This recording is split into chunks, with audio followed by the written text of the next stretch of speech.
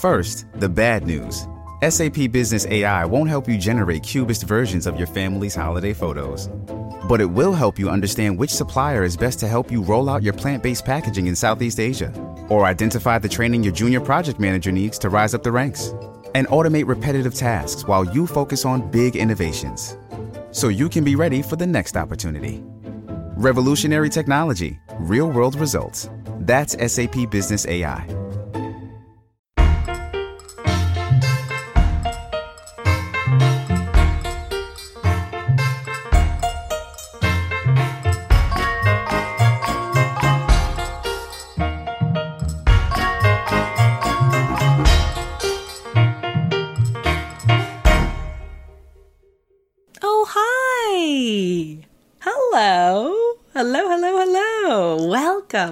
Welcome to another episode of Truths Be Told, the podcast. Yes, it's my podcast. And guess what? It's episode 20. Yeah, holy shit. Let that sink in. Can you believe it? There are 20 of these things. Wow, I can't believe it personally, that I've stuck this out so long. I'm so glad I did. If there are any listeners who have been listening to the podcast since the beginning, thank you. Thank you for sticking around and listening to me yammer. You deserve a medal. I can't believe it. Oh my God. The people that listen to me talk this much are either my therapist who gets paid or my family who feel a deep sense of obligation to stay on the phone. So thank you if you're just listening to this on your podcast streaming devices. My name is Lindsay Mullen, if you don't know. If you're new to the show, you might not know that I'm Lindsay Mullen, and that this is a storytelling comedy podcast where there's a new theme every episode, and I have fabulous guests on the show who tell true stories from their life that revolve around the theme. Yeah. Yes. And we're on episode 20, which is great. I feel really ready to jump into episode 20 because I just came back from a little break. I took a little hiatus from the podcast. I took a real break from most creative things in my life, actually. I left downtown Toronto where I live, and I went away to British Columbia, Canada, to stay with my family. And my parents and I, we had to reconnect and bond and do family therapy. And I took that time to rejuvenate and to re-energize and look inward. I did a lot of soul searching. And let me tell you, family therapy, holy fuck, it's a lot. It's a lot. And some days I wonder, was it a success or a failure? And I'll tell you, the answer changes day to day. Overall, I'm happy I did it. I felt like I connected with my parents. I think we're on the path to healing some things. And yeah, it was good to see them overall. But, those wounds, they're in there deep. So it's going to take a while. But I'm glad I did it. And it is, it's also clear why it was so important that I do that healing at this point in my life. I don't think it's a coincidence that I wanted to start healing some stuff and reflecting on my life right before turning 30 years old. Yes, I turned 30 on October 4th. Happy birthday to me. Oh my God, guys, I did not take it well. I cried. I'll be real, I cried. I'm still not fully embracing it. I didn't realize how much I identified with being a woman in her 20s. Like I've sort of come up with some sort of idea of what that means, and I've really attached my sense of self to it. So I'm trying to reconfigure the way I look at myself in the world right now. I may have had a little bit of a meltdown, a quiet meltdown. What I mean by that is, like, I think a quiet meltdown is not like screaming and crying and freaking out and tantrums. A quiet meltdown is like 2 weeks before you turn 30, you go on to that website Fashion Nova on the internet and you buy like the hoochiest, tightest, shortest, sequined mini dress that you can find. Like something way out of your fashion wheelhouse because you're like, I'm still hot. I'm going to go to the club. Guys will still buy me drinks. I'm going to buy this super tight dress that I can't wear anywhere. So, yeah, I got my hoochie dress. It came in the mail, and it fit like a glove. Well, more like, I feel like a sausage when I wear it. I'm like a glittery sausage, and my chub comes out the corners because it's trying to escape. But you know what? I still think I can pull it off. We'll see. We'll see what happens. Anyways, I turned 30. I'm adjusting. I'm reflecting. And that's why this episode's theme is regrets and reflections. Yes. Because I've had a lot of regrets, guys. I'll be honest. I have regrets. And some of them are career related. Some of them are love life related. Some of them are family life related. Maybe even health related. And so now is a time of reflecting and growing and changing. So I was lucky enough to have guests on the show who told me all about their regrets, and they reflected on the past with me. And one thing I don't regret, guys, is doing this podcast. I don't regret doing this podcast because hearing the feedback that I hear from some of you guys always makes me feel like I'm on the right track and like my truth matters because it connects to your truth sometimes. And that's a good feeling. So no regrets when it comes to podcasting. That's for damn sure. All right, let's do the quote of the episode before we jump into some stories. All right, the quote today is by Henry David Thoreau. If you don't know who that is, I didn't either until a few minutes ago. He is an essayist, a poet, a philosopher. He died in the 1800s. He's from America. And his quote touched me. Here it is. Make the most of your regrets. Never smother your sorrow, but tend and cherish it till it comes to have a separate and integral interest. To regret deeply is to live afresh. Yeah, okay. See, for a girl with regrets, a quote like that, gives me permission to wallow in my regrets and let them become something else.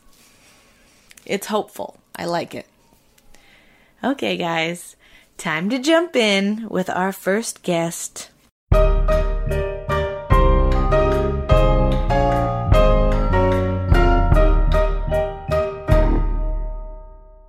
Hello. Hello. Hi, I'm with Sean Cullen. Hello there. Hi, you are a comedian, a very well-known Canadian comedian. Yes, that means that almost no one knows who I am. No, there's enough people here. Yeah, the thing is, if you're a Canadian comedian, people are always like, they come up to you and say, hey, I've seen you. What's your name? They never know who you are. They just kind of know they've seen you somewhere. They don't really know. That's Canadian fame. You see, but you sound like you love it. Oh, I love it. You sound like you're basking in it. I love it. I really revel in it. I revel in relative obscurity. That's my dream. Oh my goodness! Well, then you're batting 1,000. Yeah, I guess. Are you? I guess I am. No, you have a lot of Twitter followers. I do have a lot of Twitter followers. And what does that mean? I'm not even sure. Existentially, spiritually, maybe nothing. No. And if you say to people, well, I have a lot of Twitter followers, they go like, who cares? Or they say, what does that make you a good person? No, not necessarily. It just makes people misguided. I don't know. I haven't been tweeting a lot lately either. I don't know why. No? I just find it's really toxic place. Yeah. And I don't really like to get engaged with people. And I don't need to go on and find out that people are hating me or something like that. People hate you? No, I mean, when you say something, there's always someone who is upset about it for some reason. But if nobody hates you, then you're not saying anything not at alive. all. Then you're not alive. You're not living without hatred. So that's a perfect segue. We have a story of regret. Well, I guess I do. I guess it's like kind of regret one decision, but it's a kind of, there's a lead up to it, but it's all like, when I was first starting as a solo, I'd been in Corky the Juice Pigs for about 10 years. Yeah. And I started to work by myself. And things were going very well. And I went to Just for Laughs and did my show, Wood, Cheese and Children there. And people really liked it. I got an agent in Los Angeles and, I got a deal with a company called Universal Television, which, was Universal. I don't know if it even exists anymore. They've changed so much. Mm-hmm. But, the whole goal, like originally when you're starting out in comedy is to get to Just for Laughs and then to be discovered there and get a deal. Yeah. That was the big thing. I don't know how much that happens anymore. Because, there are no deals really anymore. It doesn't seem that way. It used to be people would get, here's $500,000 to sign with Fox Television. And then maybe, in the same way that pilot season doesn't always seem like a theme, like an actual thing anymore. Well, the deal with that is I think that pilot season now is year round because there's so many different platforms that it used to be. They try to maintain a pilot season in March and through to April, but Netflix is doing things all year round, and everybody is, Amazon, all these different companies. So I get this deal. I go down to Los Angeles, and I really I love living in Los Angeles. It was really fun. And I was living with the girl at the time, and I did not get along with her, but we ended up breaking up. Eventually, I have a little boy with her, and he is now just turned 18. Wow. So he's going to be a forensic scientist. Really? That's what he dreams of. He wants to be in the FBI. He wants to be an FBI agent. Is he technically American? Yes, he's American. He's got a Canadian passport and a British passport. So, oh my goodness, he's all set. Wow. He's very smart and he's got lots of scholarships, and he seems to be doing very well.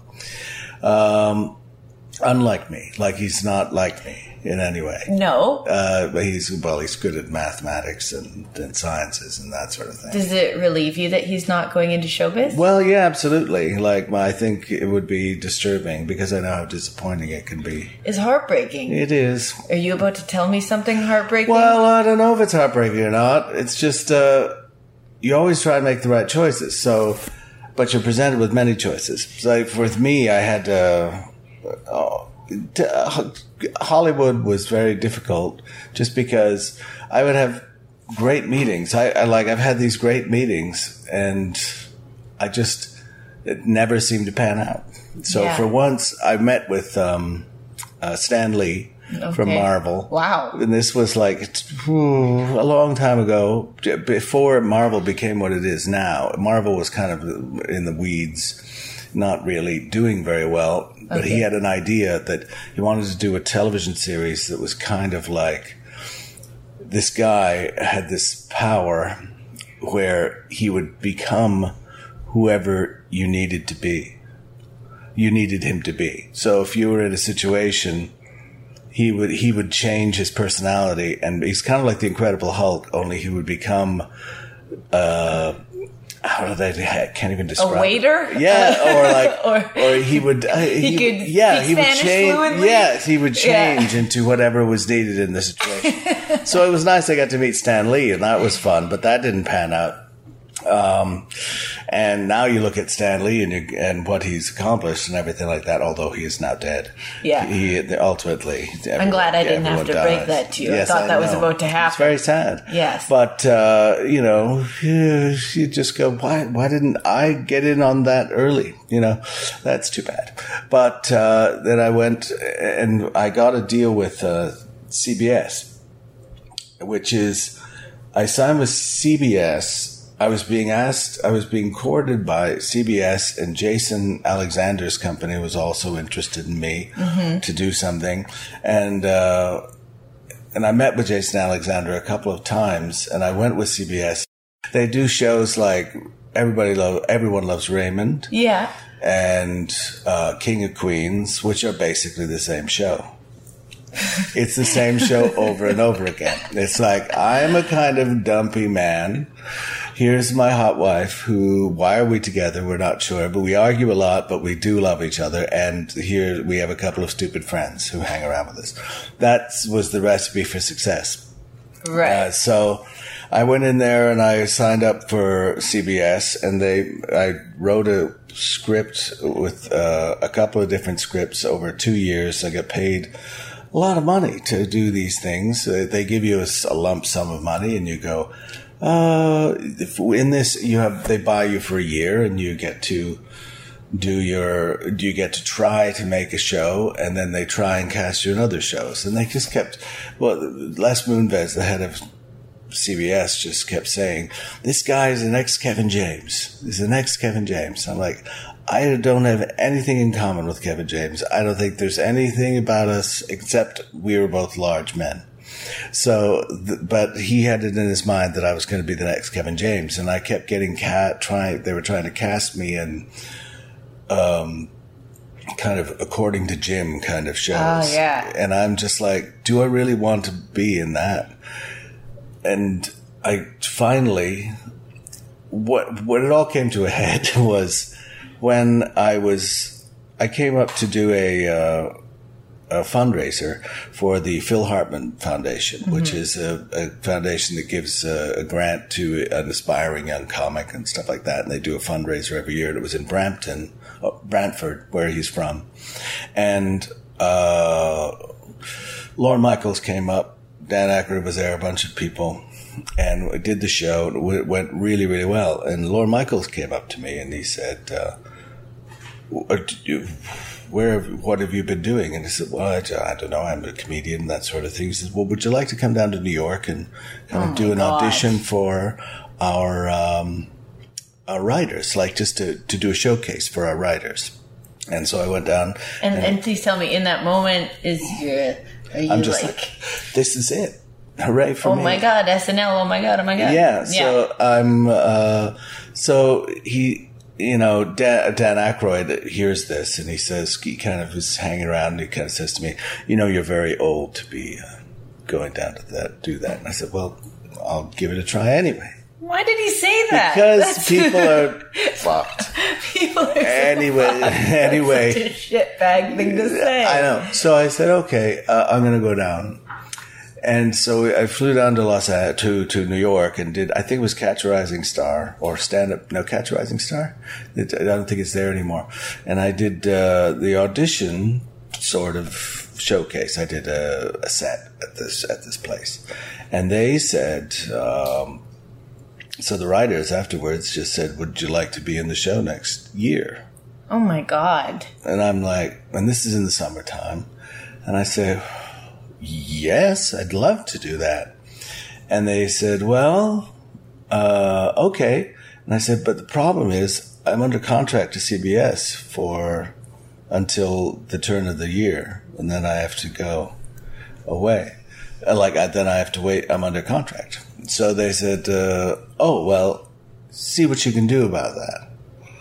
And so I was like, they paid me a large pile of money, and I bought a house, and I was like, I can't pay the money back.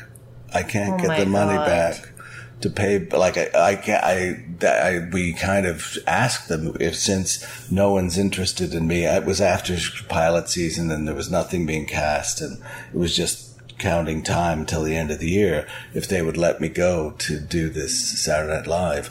And they said, no, you'd have to pay back all of the cash we've given you. And I said, oh, that's a lot of cash. I don't think I can do that. So if you'd had it, would you have given it in a heartbeat? Yes. Yeah. This is the regret. Here's what I think. Like, I didn't have it, but I should have somehow found it. That's the regret. That's my giant regret, is that I didn't follow up and just do whatever it took to get onto the Saturday Night Live show. What do you think? There's some sort of subconscious element of sabotage in there, or I don't know if I sabotaged myself. I was the way I'd heard a lot about the process at Saturday Night Live, and that it sounded really horrible to me. Yeah, and a lot of autobiographies kind of that it's really, really vicious kind of infighting to get on sketches and to get in with writers and to do all of that. And it's not like a happy party, and so I kind of convinced myself that maybe I'm better off going back to Hollywood and not doing and maybe something else is coming. If this isn't the thing, something else will come. And so at the end of CBS, it just been trying to get me into things that I didn't really feel that I was right for. And then so I said, next year I'm not going to sign with CBS. I'm going to open myself up for it, to whatever is going to be out there. And then nothing came out. Nothing came. And then, as a kind of the end of the arc, I finally, after a couple of years of sitting around trying to get a deal, NBC were like, yes, we'd love to have you. We really like you. We had a great meeting. This was September, where they said, come in next week. We'll talk about a deal to develop and do something. And I said, great. So that was September 10th. 2001. Oh my God. And then, oh my God. And then the next day I get woken up by my manager calling me and saying, you should look at the television. And so horrors are going on. And then we never talked again, NBC. Like, no one really was. After there was no 2 weeks later, maybe I'll make a phone call. Hey, I know it's been busy. No, there was just, I know we've heard some but things. It was television in itself. Everyone used that as a way of saying, we don't give deals to anybody anymore. There's no money to give because the terrorists attacked. It was very weird in Hollywood at that time. But I guess my big regret is that I just didn't, I picked the wrong route. Now, if you really go back to it, because, hindsight is 20/20. Sure it is. But you, in that position, was it a choice out of fear or love? Like, because on one hand, I think it's not necessarily out of fear or sabotage to say, I believe the right thing will find me if I can't get out of this. But it really hasn't yet. So I'm still going, oh no.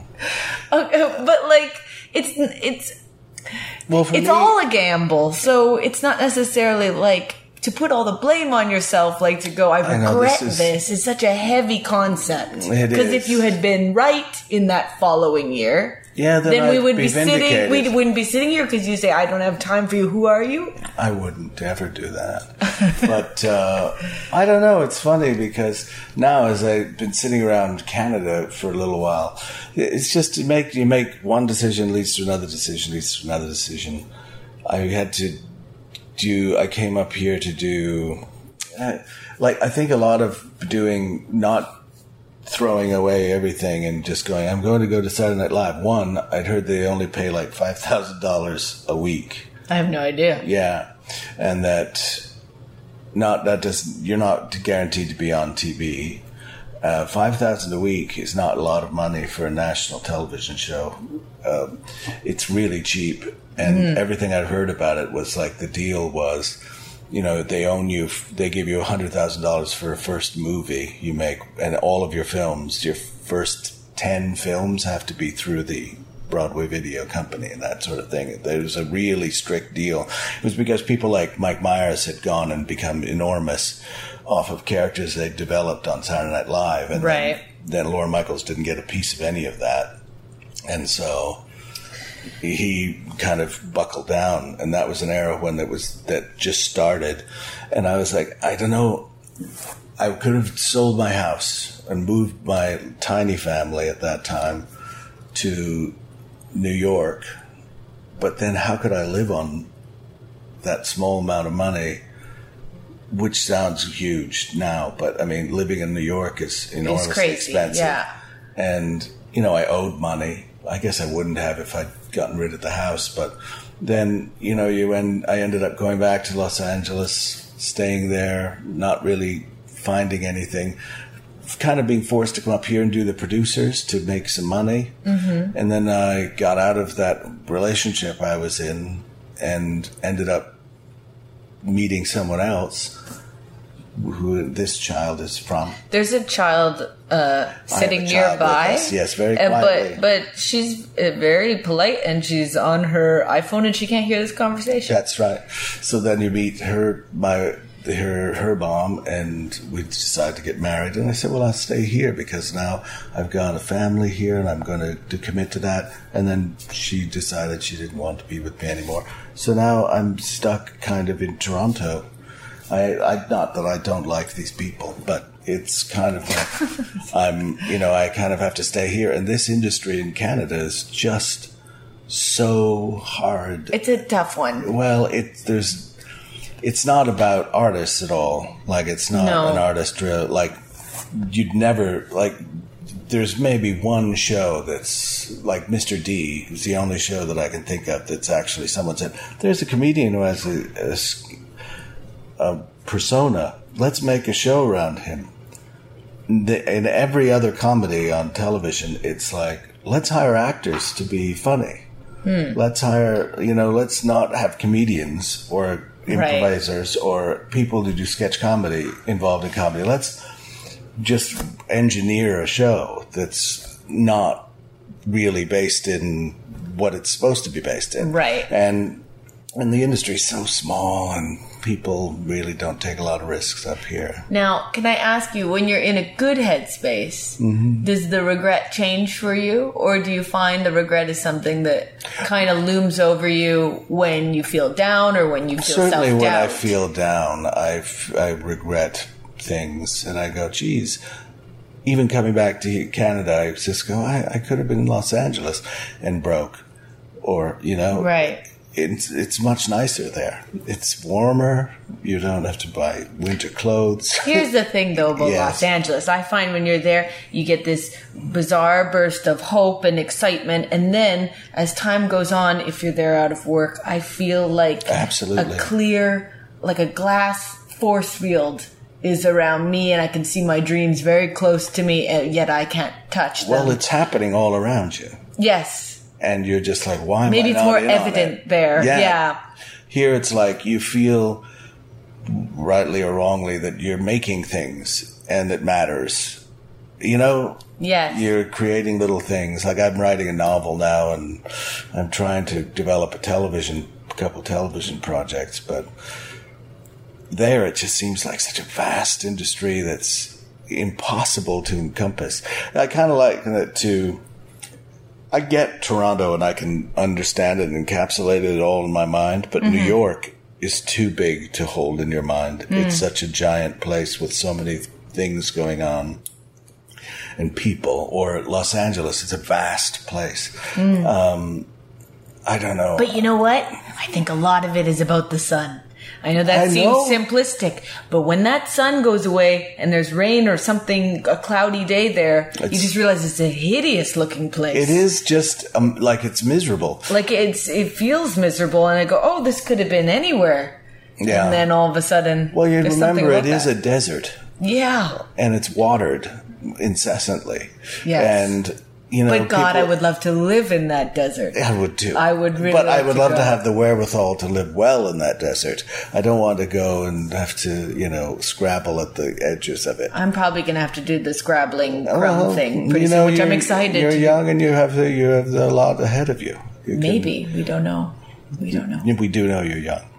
Do we? I think How old that- do you think I am? I'm going to say, are you not, you're 30? I'm 29. Wow. That's Good. close. I'll own it. Yeah. Good. I would have thought that was close. And I was right. Sorry. I was right in my thoughts. You know what I love about your take on this? What's that? Most people, when they come and do an episode on this show and they want to tell me maybe it's a more raw topic, they really want to wrap it in a bow. And I kind of like that you didn't. Well, I'm sorry. No, It's a I like mess it. because life is an ongoing ribbon of whatever it is. And I can't really say at this point, if I'd done this had all been changed and it would have been great. Like, it's just such a...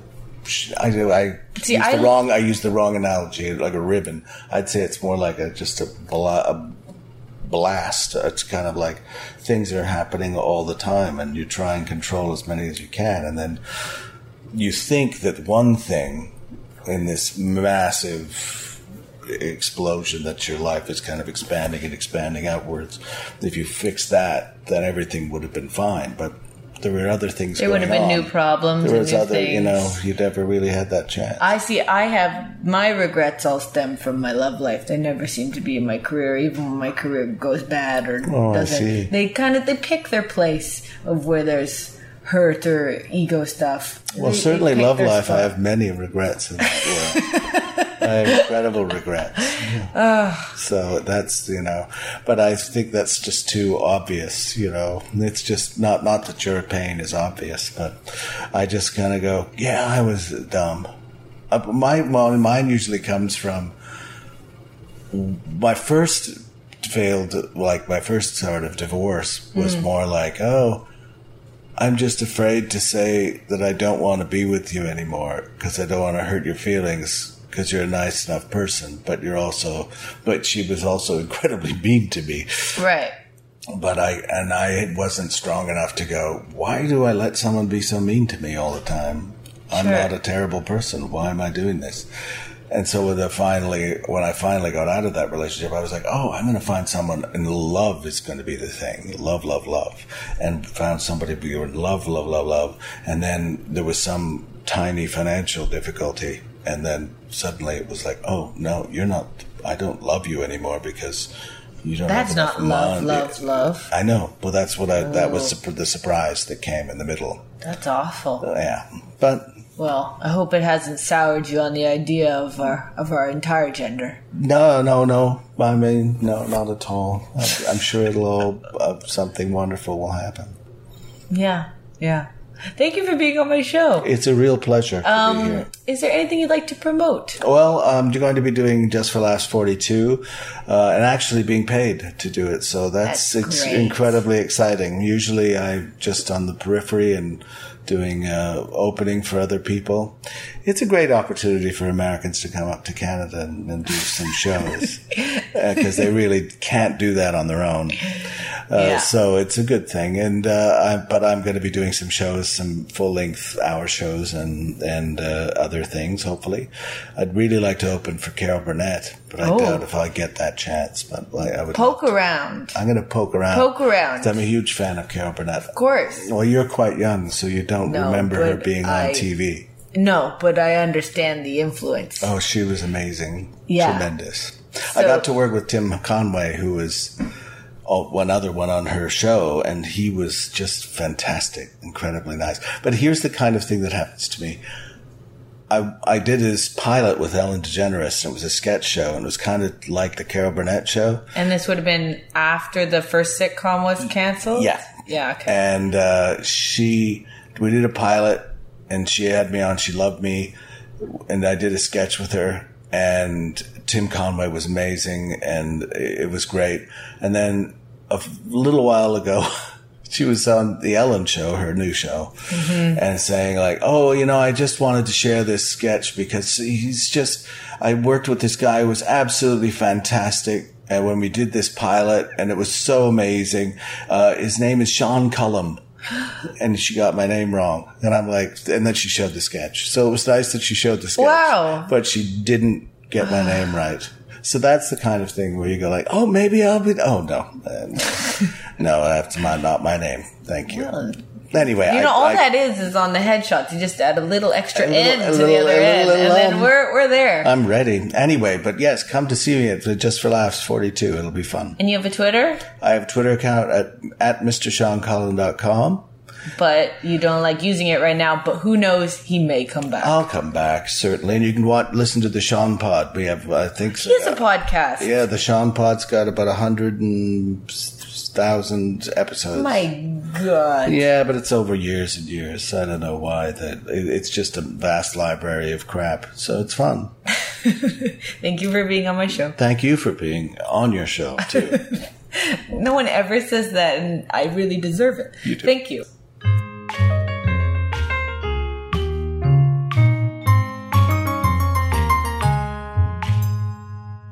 Hello. I am sitting with a dear, dear friend, right? Yes. Yeah, you're one of my closest friends. Am I one of your closest friends? Yes. Yes. I'm sitting with Richard Kemick.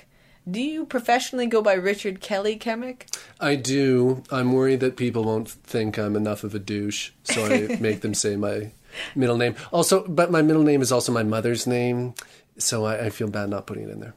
Oh, okay. There you go. So Richard Kelly Kemick, who is an author and a poet, and, a lot of people may say that they're a writer, but you are actually a professional writer. You make money from it. You're published. Yes. He's not going to brag about himself, so I'll brag for him. Richard has also been one of my closest friends since the first days of high school. Mm-hmm. Yes, and we've been friends many years, and I'm actually here with him today because he was recording the audiobook for his new book that's coming out in October, and I was asked, what an honor, I was asked to read the footnotes on the audiobook. The footnotes, I should say, they're supposed to be like funny footnotes. It's not like a science textbook. But if I wrote a science textbook, we would both be rich by now. Me and you? Yeah, we would be just swimming in cash. Oh my and God. Pussy. Just so much puss. So much cash and puss. Oh, so good to have you here. So Richard, today we're talking about regrets, because you and I are, not only have we watched each other grow up, but we're both embarking on a major life milestone, turning 30. Mm-hmm. When do you turn 30? December 28th. Yes, and I'm turning 30 October 4th. That is soon. Yes. Wow, that was genuine reaction. Yes, we're recording this on September 14th. I don't know when you're hearing this. But yeah, it's like 2 weeks, a little more than 2 weeks away. And I'm not happy about it. Because you'll be living with your parents at that time, is that right? Yes, I'm staying with my parents at the moment, so I'm going to have the birthday with them. It's been a while since I've had a birthday with both my parents and no friends. Probably your first birthday was like that. Yes, Richard. Now I'm gonna ask you, because we're gonna talk a bit about. For the record, that was a great joke about the day Lindsay was born, not the day Lindsay turned 1. Oh my God. Richard, there's some parallels in our life at the moment.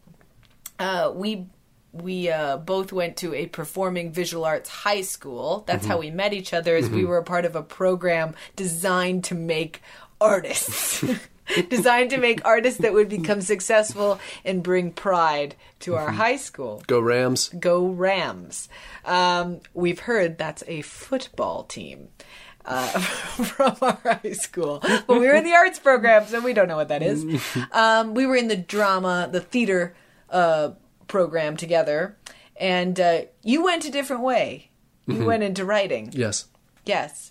And now we're both approaching 30. I want to ask you, how are you feeling about turning 30? I suppose I'm feeling all right. I don't think... sometimes I feel like I'm missing out on birthdays, that they matter a lot more to other people. But I don't think that really...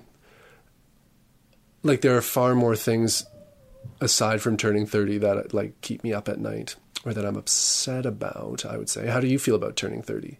Oh, I feel like I needed to get a lot more done by this point.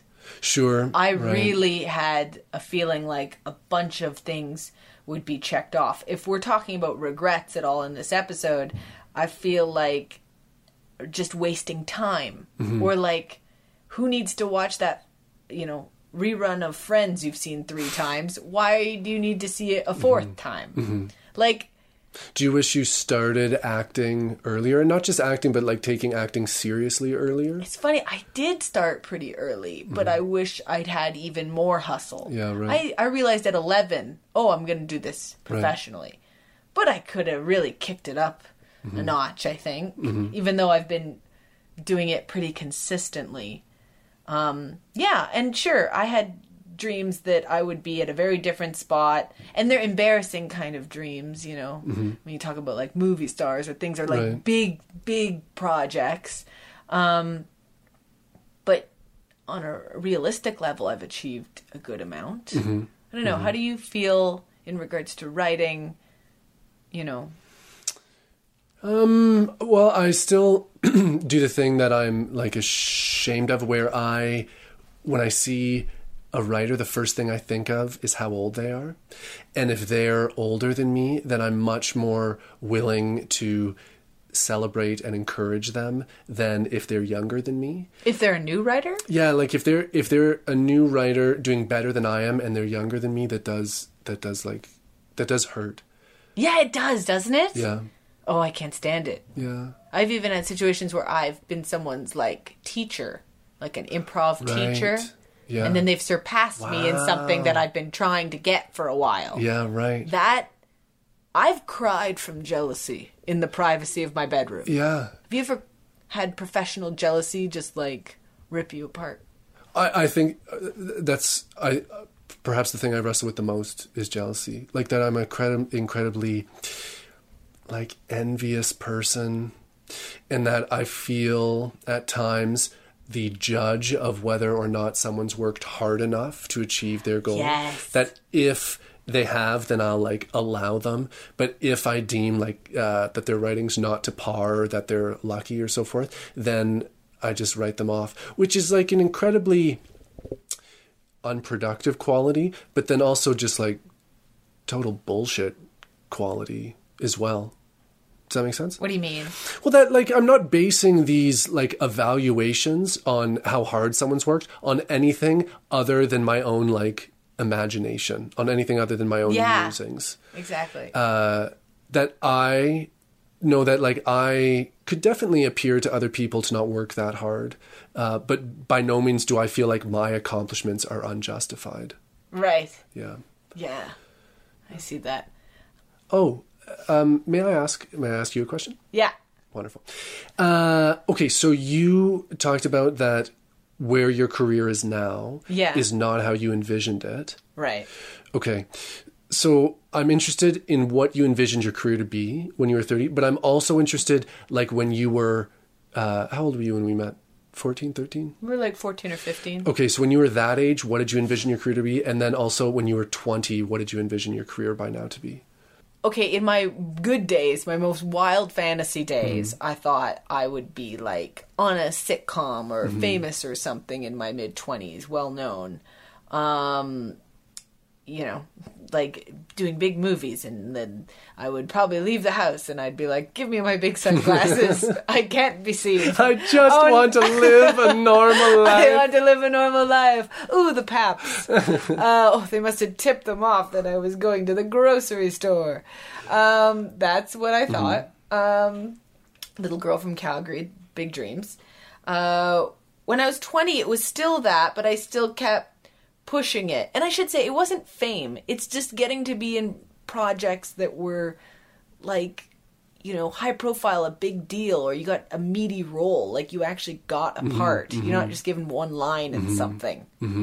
At the same time, when I started doing commercials in my early 20s, I still, for the first few commercials, felt a kind of magic inside myself where I went, if you could tell 8-year-old me that I was on the TV, biting a hamburger, I wouldn't have believed you. Even if I knew that was the dream, I would have been like, wow, you really got to do that?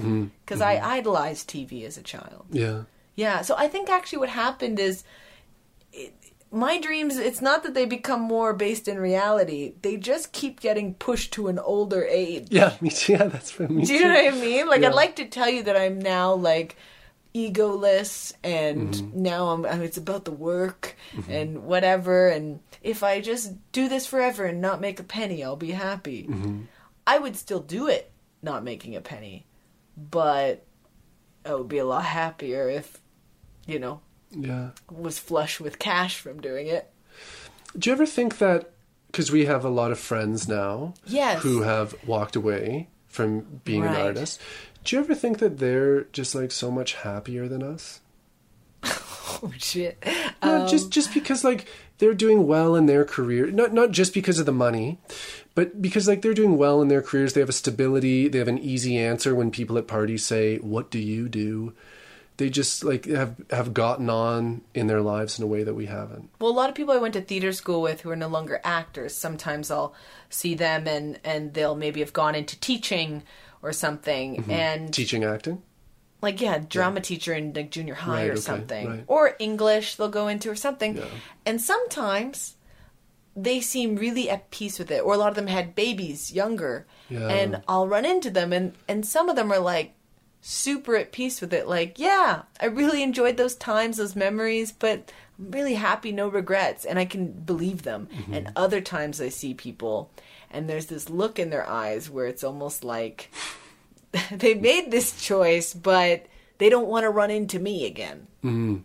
Like I somehow represent, because we're not super close, I represent something that used to be a dream that they gave up on, maybe. I also could be reading into that. They might just be fine, or they're like, oh, Lindsay, I don't want to get in a conversation with Lindsay. It might have nothing to do with careers. She's going to fucking put me on her podcast. Yeah, exactly. What do you when people at parties say, "What do you do?" How do you respond? I say, it depends on sometimes how old somebody is. Like, some people I just say actor. Okay. Some people I say actor and comedian. But you actually tell people. Oh, all the time. Actually, I make a serious point of always telling people that, even if I haven't worked for a while. Really? Always. It's what I do for a living. You're the weirder one. You told me years ago that you were a poet. And I went, are you writing this on your, like, when you fill out a form somewhere and they say occupation, do you write poet? Lindsay is lying right now. I would never in my life have said that I am a poet. He did. Lindsay might have asked me, what are you writing? And I would have made the mistake of telling her an honest answer and said poetry. Okay, let's thinking that she would cling to that fact for a decade. Here, white-knuckled. Hold on. Richard... Before this book that's coming out that we will tell you about soon, he was published, his poetry was published, and he did tell us that he was a poet. No. That's like telling someone you're a philosopher. It's like, is that a career? Yes. And I just love the idea of you writing poet on. But yes, I say actor and comedian or actor improviser. Right. But why does that shock you? Well, I feel when people ask me what I do, I say I'm unemployed. You do not. Just to stop. Do you say self-employed? No, never. I sometimes say that. Well, that's... That just sounds like I'm unemployed, but I don't want to... Yeah. It's like the vaguest answer. What are you? I'm employed. I'd say unemployed if I want to stop the conversation. I work 4 hours a week for Roslyn Recreation, the city, the town that I live in. We're in a place called Roslyn, BC. It's a small town. It's the best. I want out as soon as possible. It's so much nice. If you're listening to this in Toronto, you should know that you live in a garbage pile. You did. Okay, all right. If you're listening to this in Toronto right now, and if you can't point to gum on the sidewalk, that means you're in Pickering. You're not really into it. Okay, all right. So yes. So, the nicest part about that job, obviously, like the City Hall paycheck's nice, but is that it affords me something I can tell people when they ask, say, what do you do? Why wouldn't you tell people you're a writer? You're now published. We were recording your audiobook today. Okay, well, so when you say you're an actor, you must get the next question of like, what have I seen you in, right? Yes. Every Uber driver has asked me that. You're right. Exactly. So what do you say? Well, only in the last little bit I can say a commercial that maybe they've seen me in. Okay. But for years I said, nothing you've seen. Right. I guess that makes me... It's just humiliating, It is. It makes... not to say that it is a shitty answer, but it makes me feel shitty about myself. That I think the implication of the question is... I will tell you if you're an actor. I will tell you if you're a writer. And I will tell you that by how much I know you. I, the cultural icon of our times. Like, no one fucking reads shit. No one, so, You know what's similar to that? Mm-hmm. I saw a meme recently, shared by an actor, of course, that said, everyone in my family at, like, Thanksgiving and Christmas, extended family needs to stop calling me an aspiring actor. Like, no, you would never say aspiring doctor. She's like, that's how I make my money. That's what I do for a living. I've been paying my bills with it for years, but they still call you aspiring unless you're famous. Yeah, right. Yeah. Unless you've been within reaching distance of a laugh track, you're nothing. I know. Yeah. Yeah, all my laughs are real. Okay. But anyway, but that is why I don't tell people that. I would say I'm a writer. They would say, "Oh, what have you written that I've read?" And then I would say, "Well, nothing." Then that would be the yeah. Right. So, so far in your career, have you accumulated any regrets? Yes. Any you care to share? Come on. It's called Truth Be Told. Well, sometimes I regret not starting earlier in my career. Not just starting earlier, but taking it seriously earlier. Right. All those years I wasted thinking I'd be a hockey player. But you know what? No, they're not wasted. Because they are the lifeblood of what you write. I don't write about hockey, for the record. That just proves Lindsay has not read a word I've ever written. No, you write about your experiences. Like every time I meet famous child actors, I think it's happened only a couple times, but I've thought to myself, yes, your career is doing better than mine right now. But I've also been like, oh, you're like a mini adult. You're not having a normal existence. Yeah. And I'm appreciative of my existence. Right. Don't you have that? I don't know. I guess it's hard to... I see what you're saying. I guess it's hard to say.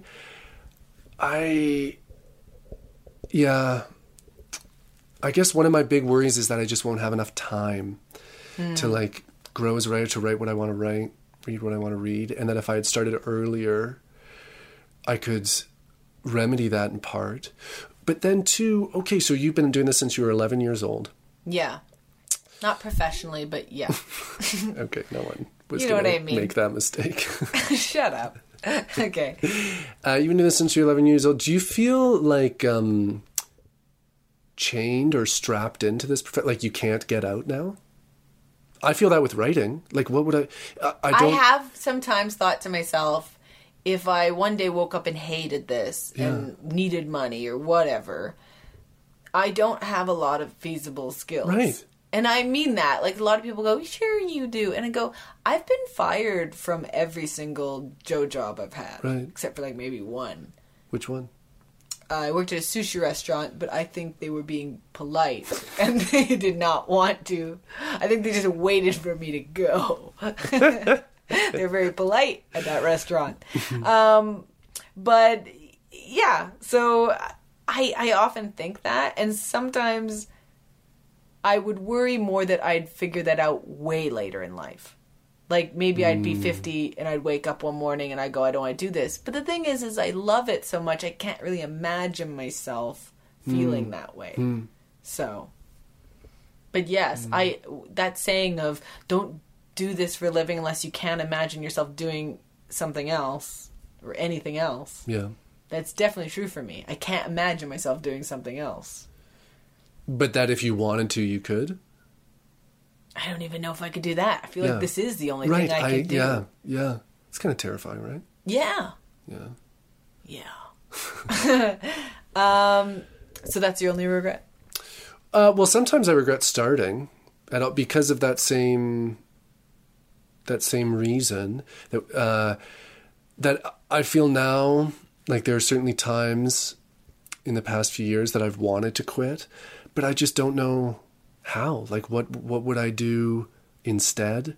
Where I have no like discernible skills to speak of, so that I'm kind of strapped into this job that I don't always really like, but I can't see myself not doing, if for like a lack of imagination, then also like a lack of qualification.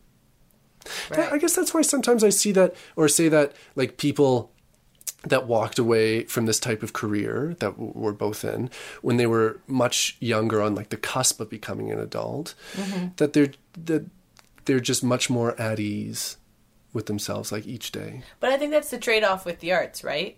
Is the security of it.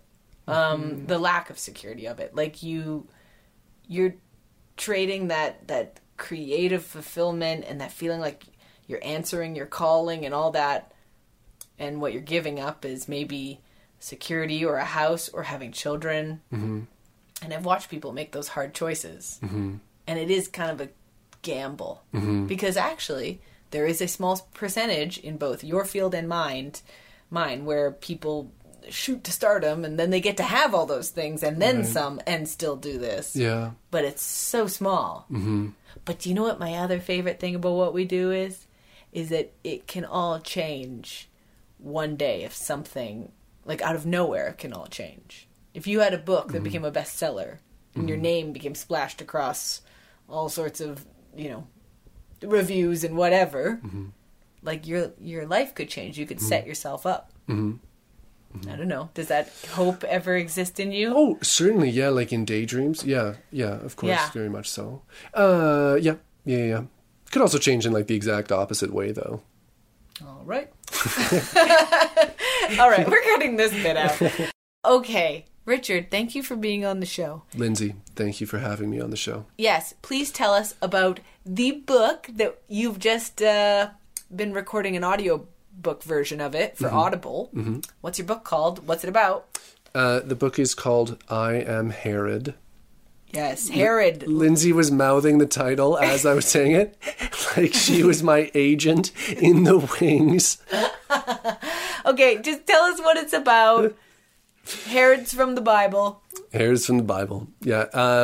Okay, so one of the largest religious events in the world takes place not far from where Lindsay and I grew up. Lindsay, did you know this event took place? Yes. You did. I didn't know about it. I did. I just found it's a passion play. So it's a play about the life, death, and resurrection of Christ.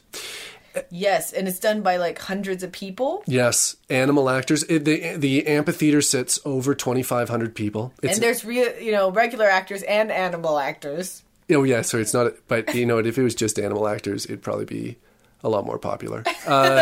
Anyway, so I joined the play a few years ago to write about it. The play was at a point of crisis. And it's like funded by, like, who's it funded by? Religious organizations. Yeah, and the government. And the government. Yeah. It's like a huge budget for a play. Exactly. And how many people come watch this thing in Alberta? Well, each year there would be at a minimum 25,000. That's insane. Okay. Wow. Yeah. And so you joined the cast. I did. Which is hilarious. See, anyone can act. Thanks. Great. You joined the cast and you did the show and you wrote a book about it. Exactly. Yeah. And it's a very funny book. It's great. And if you get the audiobook, which comes out when? The audiobook should be coming out October 8th. The book itself comes out October 8th, and the audiobook is being aimed for the same date. And where can we find the book and where can we find the audiobook?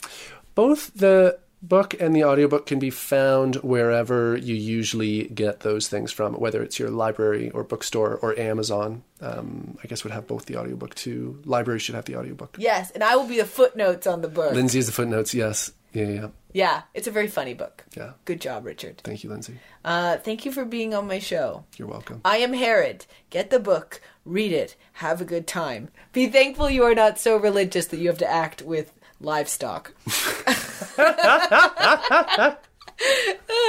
There's sheep in that show, isn't there? There are at least 10. Yep. There's a donkey, a horse, Oh, God. a dog, doves. Oh, Jesus. Okay. Jesus Christ. Jesus Christ. He's in it too. He's a big part. All right. Thanks for being on the show. Bye.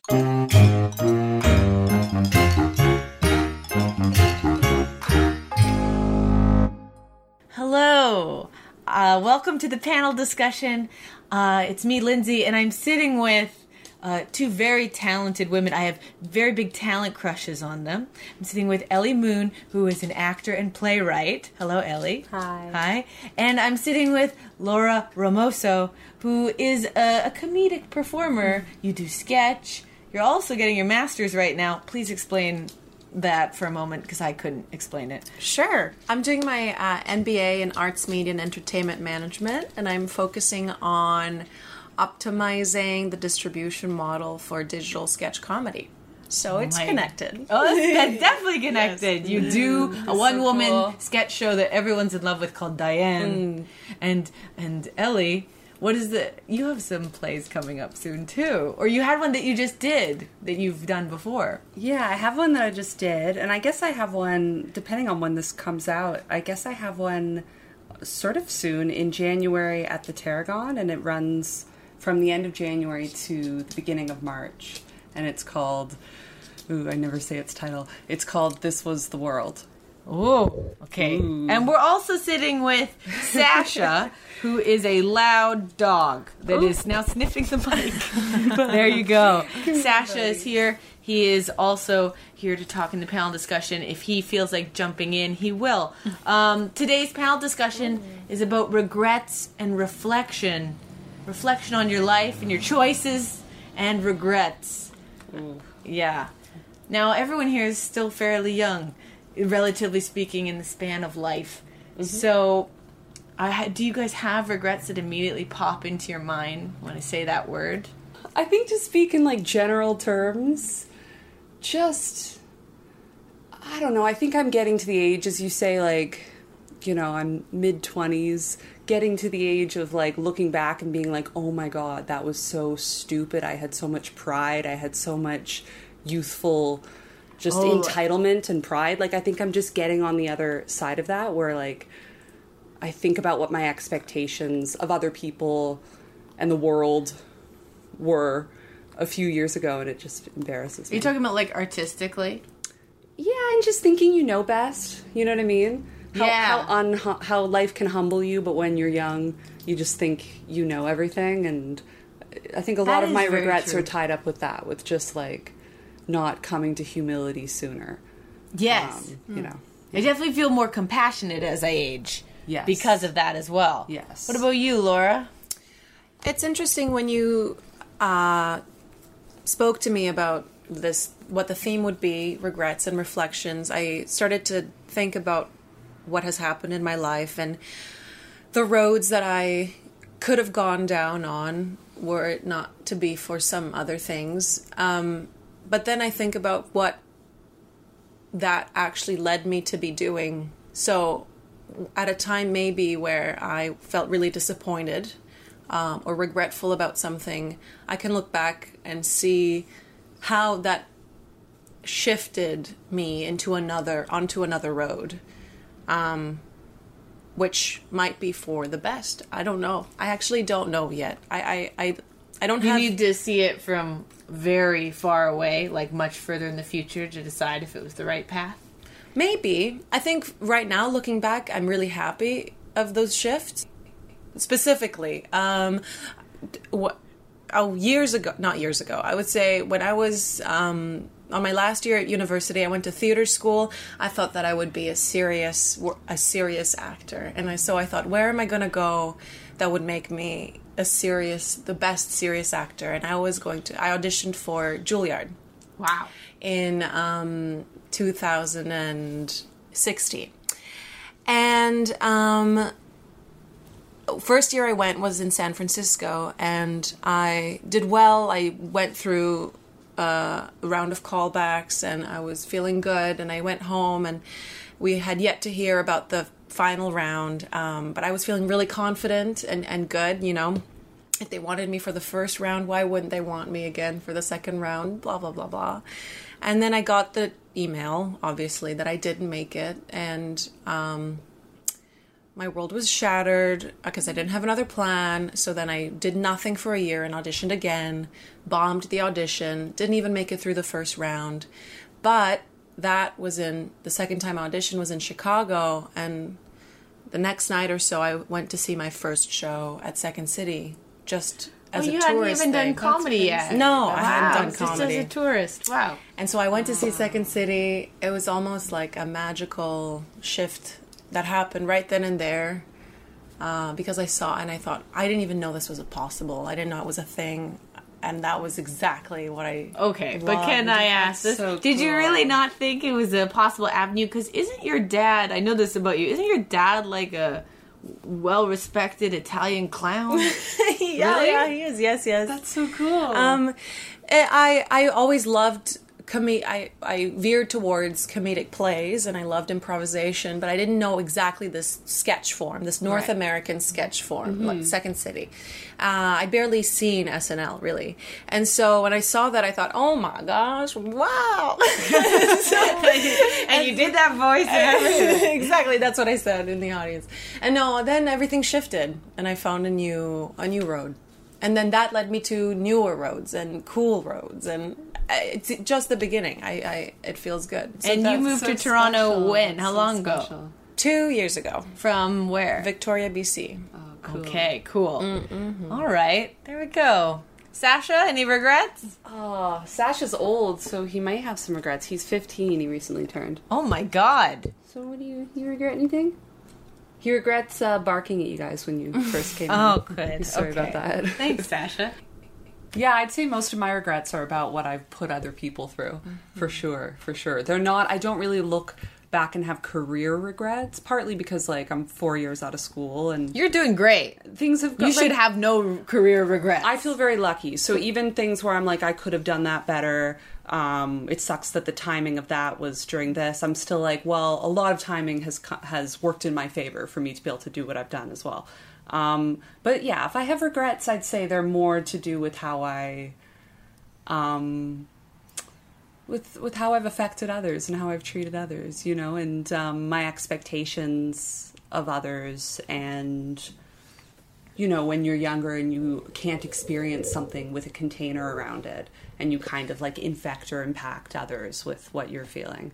I think like to get older and then to both feel suddenly past, like, I don't know how like maturation has happened for you guys, but for me, I feel like there were certain days on certain years of my life where it's like snapping my fingers and my whole perspective feels different. But then along with that is a lot of, embarrassment and regret about just less mature versions of you. See, if I wanted to make this like an excellent podcast episode, I would end it right here and then come back 20 years from now, and we'd all sit. We'd sit here, and then you would tell me, "Oh my God, Lindsay, I was so wrong. I have so many regrets."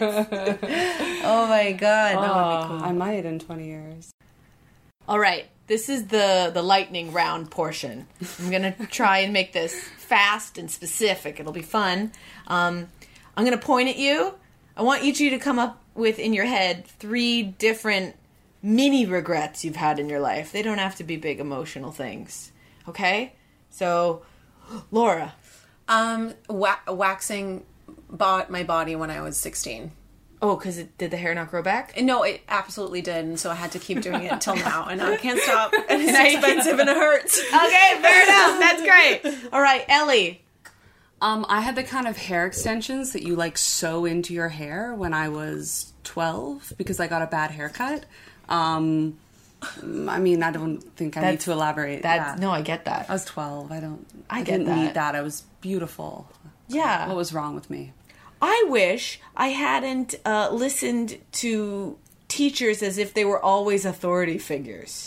When I was young, you're always putting up your hand to go to the washroom. I now feel like, why the fuck did I ever ask any of you people whether I could go to the washroom? Like, I get it. I was a child and you're a teacher, but, like, I wish I hadn't bought into authority figures as much. I would have cut class a little more. I would have been a little more sassy. Yeah. Yeah. All right. Laura, you got another one? I got another one. I regret going to a Chinese restaurant with my dad when I was 13 and finding one of my mom's bras and stuffing it and going to that restaurant. You stuffed your bra? I stuffed my bra. That's very at this weird. Chinese restaurant. It was just me and my dad, and he asked me why I was wearing a bra, and I went, Oh my god! Oh my god! That one's great. Great. Okay, you said they didn't have to be big emotional. This is big emotional. Ooh, I love it. Because I think about this more than I should. I should write this wrong. Where I was in grade 9 and I'm sure I met the definition of plagiarizing for something that I wrote for an English class. I don't think it was like, here I am like defending this. I was in grade 9. I don't think it was like a huge assignment, but it was big enough that it counted and the teacher noticed and she confronted me on it and I didn't own up to it. And Plagiarized? I plagiarized. Like what she was saying in terms of like, did you get that line from there? Was absolutely true. I think I could have just added a citation. Like I don't think it was that. But I just like refused to take responsibility, and I really liked her, and she definitely knew, and it's so sad to me when I think about it still. But I use it to remind myself to do better. Because I'm still thinking about that. How many years later is that now? Like 13 years later, I still think about that. Okay, that's good. That's a good one. 12. I could think of her. When I was like 9 or 10, I was playing a ringette game. I think this is like the only time I've ever physically assaulted anyone. Okay, so I was 9 or 10. Ringette is like hockey. You're in like full hockey pads. I'm holding a stick with a metal end. The only difference is a ringette stick doesn't have the hook part at the end that a hockey stick does. It's just a stick and the tip is metal. And we were losing the game, and I'm waiting for the ref to blow the whistle, and I'm covering this girl because she's a defender or whatever, and I'm a forward or something. Anyways, I'm in front of her, and I feel these hot tears in my eyes, and I just feel mad that we're losing, and it's so unfair. And emotionally, I watch myself do something like out of body. I knew that her padding was not on her stomach. And I stabbed her in the guts with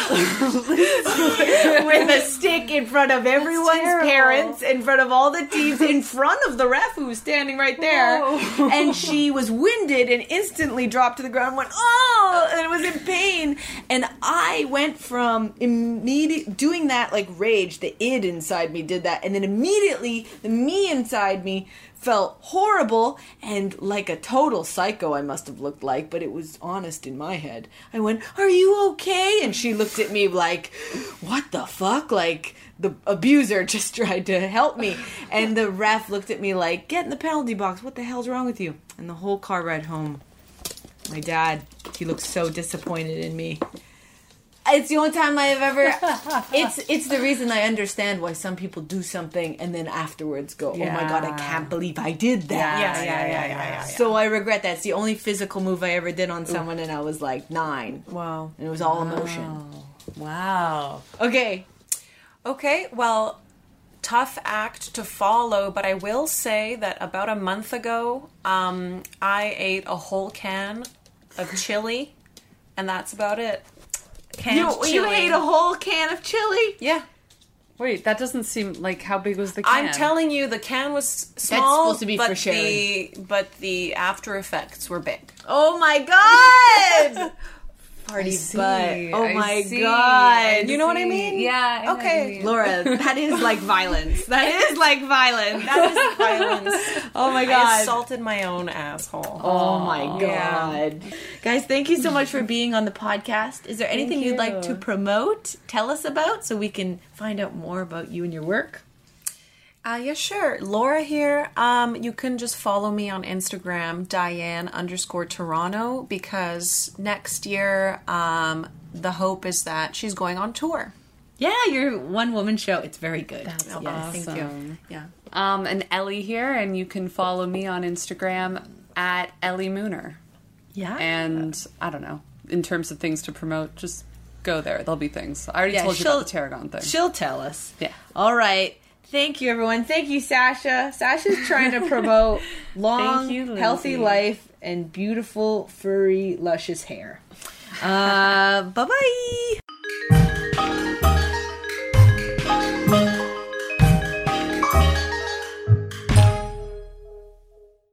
And that brings us to the end of another episode of Truths Be Told, episode 20, Regrets and Reflections. Thank you for joining me on this deep tour into my neuroses and deeply narcissistic thought patterns. Yeah, lots of regrets. Lots of interesting regrets from the people around me, too. Everyone has regrets. It's how we move forward afterward that counts. Yeah. You know, one thing you won't regret is if you subscribe to this podcast. If you're on Apple Podcasts, you know, why not subscribe? I don't think you'll have regrets about that. You know, like, it's like subscribing to this podcast is a lot like going to the gym. You know, you do regret not going to the gym, but I've never met someone who regretted going to the gym. You know, you'll leave an hour later, maybe a bit sweaty, feel kind of good, have room for some cake and not feel guilty, but you always regret not going. That's what it's like with subscribing to this podcast. Yeah.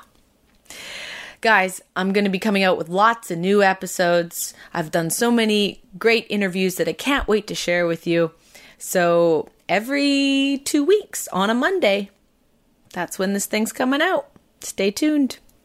All right, I'm going to thank some people for making this podcast possible. Thank you to my guests, Sean Cullen, Richard Kelly Kemick, Ellie Moon, and Laura Ramoso.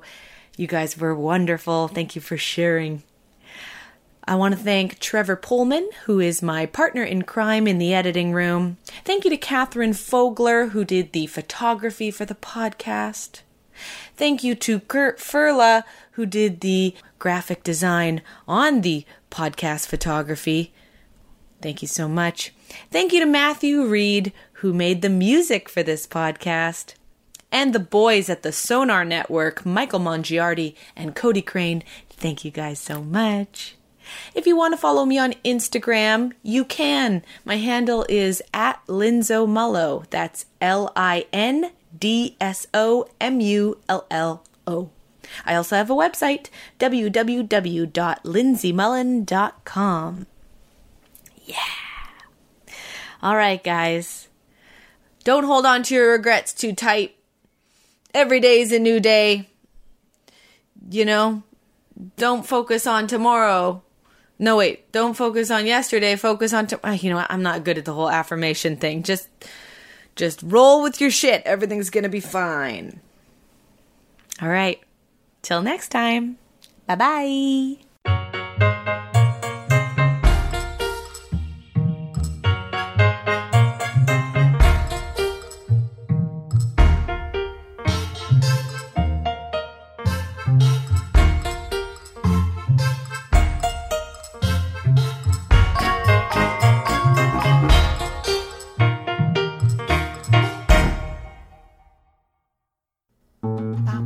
This podcast has been brought to you by the Sonar Network.